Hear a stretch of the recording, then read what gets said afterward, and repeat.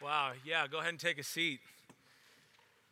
Man, let me just say, I have been completely blessed just being here.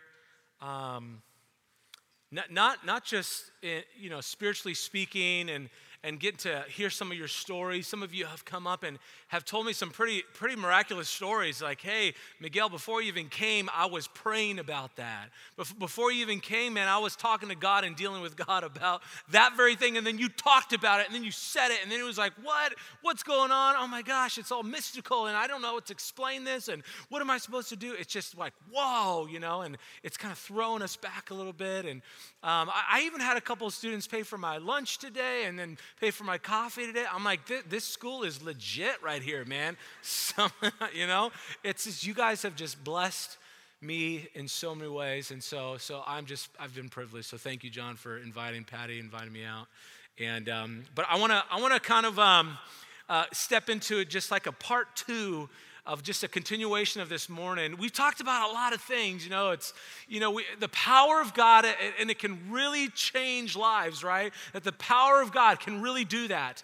And we've talked about several things and how you can kind of prepare your life so that it's conducive for the power of God to move in and through you. And we talked about, man, getting past your past. The shame and the things that we're carrying with us from our past. The residual effect that is still lingering in our life from our past, right? We talked about that on the first day. And then we talked about just the power of prayer, just being with God, in the presence of God, being with Jesus. And then we talked about overcoming temptation, and regardless of if you're brand new to the faith or if you've been walking with Jesus for decades, it doesn't matter. There's temptation around every corner, and you have to learn how to overcome temptation. And then, yes, after that, we talked about the power of touch.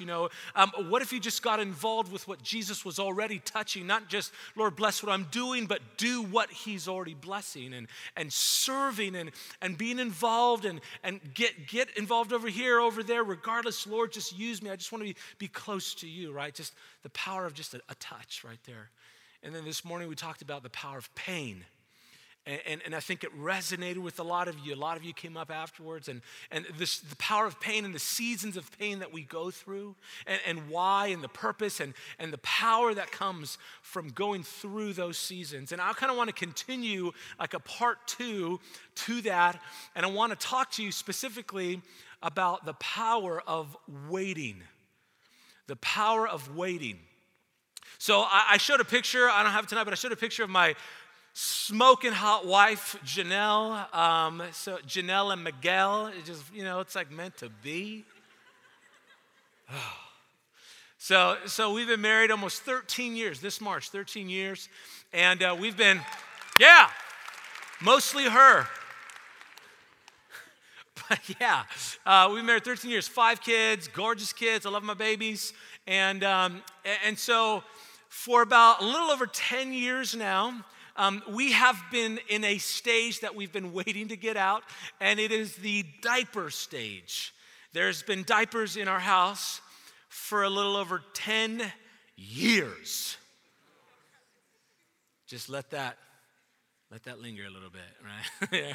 Those of you who babysit or whatever, like you get, right? It's just, and there's like a smell, not necessarily like the poop smell, but there's like a diaper smell in general, that just stays there. And it's just like, it's just normal. And I've been in that stage for a while, and you know what? I figured out what was causing it. We just kept having babies, so I'm gonna, I think we're done. But regardless, I've been in this stage, and we're waiting to get out of it. But some of you are waiting. You're waiting on something. You're waiting for God to do something in your life. Some of you have actually expressed some of that to me, but I know this. I'm not a prophet or anything. I'm just telling you, I've been in ministry for a little while now, and I understand that all of us, at least at some point, we're waiting for what's next, and we're waiting on God to give us clear, detailed instructions. We're waiting. We've been praying, and some of you have been praying for something like really good. God, can you do something about my family? Can you do something about my kids? Can you do something about what's going on in my life? I've got a medical issue I'm praying about. Lord, I'm praying about this relationship. I'm confused. I don't know what to do. God, there's something back at home, and my parents are struggling financially, and I don't know what to do. I'm in college, and I'm trying to figure this all out myself, and I'm waiting for you to just intervene and do something, right? I have a friend who's hurting, or I have someone who's drifted away from Jesus, and you're waiting for them to come back to the faith, come back to Jesus' feet, right, to the cross, and you've been praying, right, a family member or a friend, you're, Lord, I'm waiting for you, right? And some of these prayers that we're waiting on, they're so passionate and sincere, and man, it breaks us apart, and we're crying and we're broken in our rooms just praying and yearning, God, please wait. And you're asking, Lord, will you do this? Please, and you wait some more, and nothing happens. I don't know if you've ever been there. I have totally been there. Just waiting for God. And it's almost like he's silent, like, why are you ignoring me? Why? And you're waiting. Let me just say this from the beginning. Just if you're taking notes tonight, let me just say this. A waiting season with God, a waiting season is never a wasted season. A waiting season is never a wasted season in your life. And I think, again, the way we process things, it's like we can't wait for things. Our default is to do it as fast as possible, as quick as possible. So we go to the grocery store, we go to the closest parking spot to the front door. We find the shortest line. We go to these places and we operate in such a way of, okay, I'm going to put this in the GPS, which is the quickest route. How do I get there the fastest so that I don't have to wait? This is how we operate most of the time, is in this default. And so when we have to wait, and we're in this waiting season, it often feels like it's a waste of time. I should keep going. Listen, if you're anything like me, man, I can't wait, right?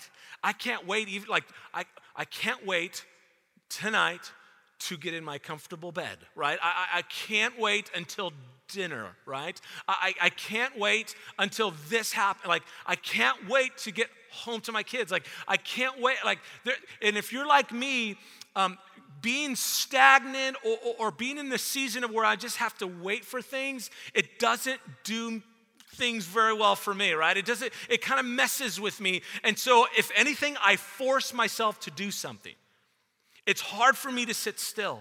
It's hard for me not to just, go out and, I have to do something, right? I don't know if you're like that, but that's me. I have to keep moving. Multitasking is like something that is praised in our culture, right? You have to keep moving, keep busy, stay busy. You have to do a bunch of things as quickly as possible. And you know what I ask? Whenever I go up to people, I ask them a question, and I'll say, hey, how you doing? You want to know what the number one response is? Busy. Hey, how's it going? How you doing today? Oh man, it's busy. Yeah, I got something to be, man. Busy. It's busy. Man, how's the semester going? It's busy. I'm just taking a lot of courses right now, man. I'm taking a lot of classes. I don't even get this class. It's Greek. I don't even get it. I didn't pass Spanish. The Greek is hard. Like what do I? Man, it's busy. It's busy. We live in a busy culture. Let me just tell you this real quick. Here's my definition of busy. Buried under Satan's yoke. Busy. That's just my definition. You don't have to agree with me. I've just been around. I've seen some people, and they're busy all the time, busy. Got to do stuff, more. And there are more burnt out pastors today. There are more burnt out leaders today. There are more burnt out moms and dads, and students can't pay off their loans, and they're overloaded in their semester. And man, everywhere I'm going, I'm seeing people that are busy and overwhelmed. And it's like, I can't wait. I got to do it. I got to go. And it's like, wow, when do you breathe, right? Waiting is not something our culture is used to doing, but a waiting season is never a wasted season with God. Let me read a verse. It's not on the screen. It's a verse, Isaiah 40. You can write this reference down. Isaiah 40, verse 29 through 31. Isaiah 40, 29 through 31. It's such a great verse. Listen. He gives power. That's what we're talking about. He gives power to the faint. And to him who has no might, he increases strength. Even youths shall fall faint and be weary. As energetic as you are, as passionate as you are, nothing can stop me. I can keep going. Man, I don't need sleep, man. I don't need rest. I can just go, go, go, go. Even you will grow weary. And young men shall fall exhausted. See, I think so many times, listen, I think the reason why so many young people fall sometimes, it's not because you don't love Jesus, it's because you're tired. I mean, I speak all over the country with young people camps and stuff, and listen, in my opinion, this is what I see in young people. You are so passionate about loving Jesus, right? I see it. It's evident, like from my perspective, it's not that you don't love Jesus. You are just exhausted, tired, weary in your spirit. If I came up to you one-on-one and I just said, how's your soul? How would you respond to that? Man, we're tired. We can't just sit and wait. And then it says this. Let me just keep reading. And then it says, but they who wait for the Lord, all caps, shall renew their strength. Man, why am I waiting? Those who wait for the Lord shall renew their strength. Oh, how many of us just need a renewal, man? Just need a little drink from the Holy Ghost. Like, I just need something, man. Feed me, please. Fill me up. Will renew their strength. They shall mount up with wings like eagles. They shall run and not be weary. They shall walk and not faint. Now, perhaps the reason that many of us need to wait is just because we need a little bit of rest. Maybe God is saying, not yet, not yet, not yet. You just need to rest. You just need to stop and breathe. You just need to stop and be with me and renew your strength, because the battle is coming in the next season I'm leading you to. You have no clue what's ahead of you, but I do, because I've seen it, because I'm the Alpha and the beginning and the end. I've seen the beginning, I've seen the end. I know what's next for you. And you need to rest. You have to have your strength for what you're about to face next semester. It's important for you to wait. Wait so that you can renew your strength and have the strength to endure it. In John chapter 11, there's a great story. I want to read it to you. It's a great story. There's a couple of ladies here, and their brother Lazarus is sick. Some of you have heard this story. It's a pretty popular story in church. If you've been around church, you've heard some of these stories. This is such a key story that I want us to hone in on. I want us to look at real briefly here. Mary, first of all, let me just give you just context on the people real quick. So chapter 11, John 11 is where we're going to be. You can go ahead and look that up. If you don't know where John is, just fake it. And there's a cheat sheet. It's called the table of contents. Just look at that. All right? So we're looking at this story, and Martha, the kind of person Martha is, at least described as, she's more of that detail-oriented person. She's the type A. She's everything's got to be in order. She's the one you call if you want to plan a great wedding. She will make sure it happens. She's that friend in your life that just gets crap done. You know what I'm saying? You know who that is, right? Yeah. There they are. So listen, that's Martha, okay? Detail, high. That's her. She's the pastor's admin, because pastors are all in the clouds all the time. We're all up here. Everything's a vision, and I'm feeling it. Oh yeah, I think God wants me to go over here. That's pastors, and then your admin, the Marthas of your life will go like. You have no idea what that's going to take, do you? You don't know what that's going to cost. You don't know all the order, right? That's Martha. Mary's a lot more chill. She's a little more laid back. She's like, I want my Snuggie. Give me my Ugg slippers. I'm chilling tonight. Okay, bring them on over. Who cares if it's not clean? The house, there's dishes in the sink. Don't worry about it. We're just going to watch a movie, man. It's going to be cool, right? This is Martha's a little more chill. Lazarus is the bro here, he's the brother. And this is, the scriptures here, they give us a little bit of a hint of the relationship that they had with Jesus. And Jesus, although he loved everybody and all that, there was a special kind of love. Almost like a family type love, there's such close friendship, but even more than that, it was like this family kind of love that they had with Jesus, And I don't know if you know people like that, but listen, we love everybody, but there are certain people we might not like them all that much, okay? You know those kind of people, like the kind of people that they brighten up the room when they leave, you know what I'm saying? There's those kind of people. And then there's the people that you love hanging out with. You're like, oh man, don't look at them. Don't look at them. So there's just like a special kind of love, right, that Jesus has with these people. So let me just read just a couple verses. John 11, verses 1 and also verse 3. Now a man named Lazarus was sick. He was from Bethany, the village of Mary and her sister Martha. And then verse 3, so the sisters sent word to Jesus, Lord, the one you love is sick.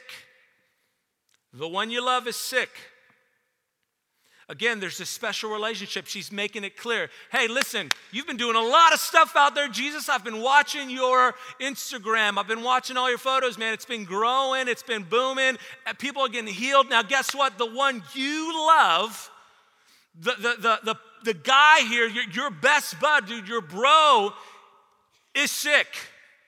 And it's almost like there's this expectation, like, you must be coming then, right? You're going to be on your way. This is serious. This is not a joke.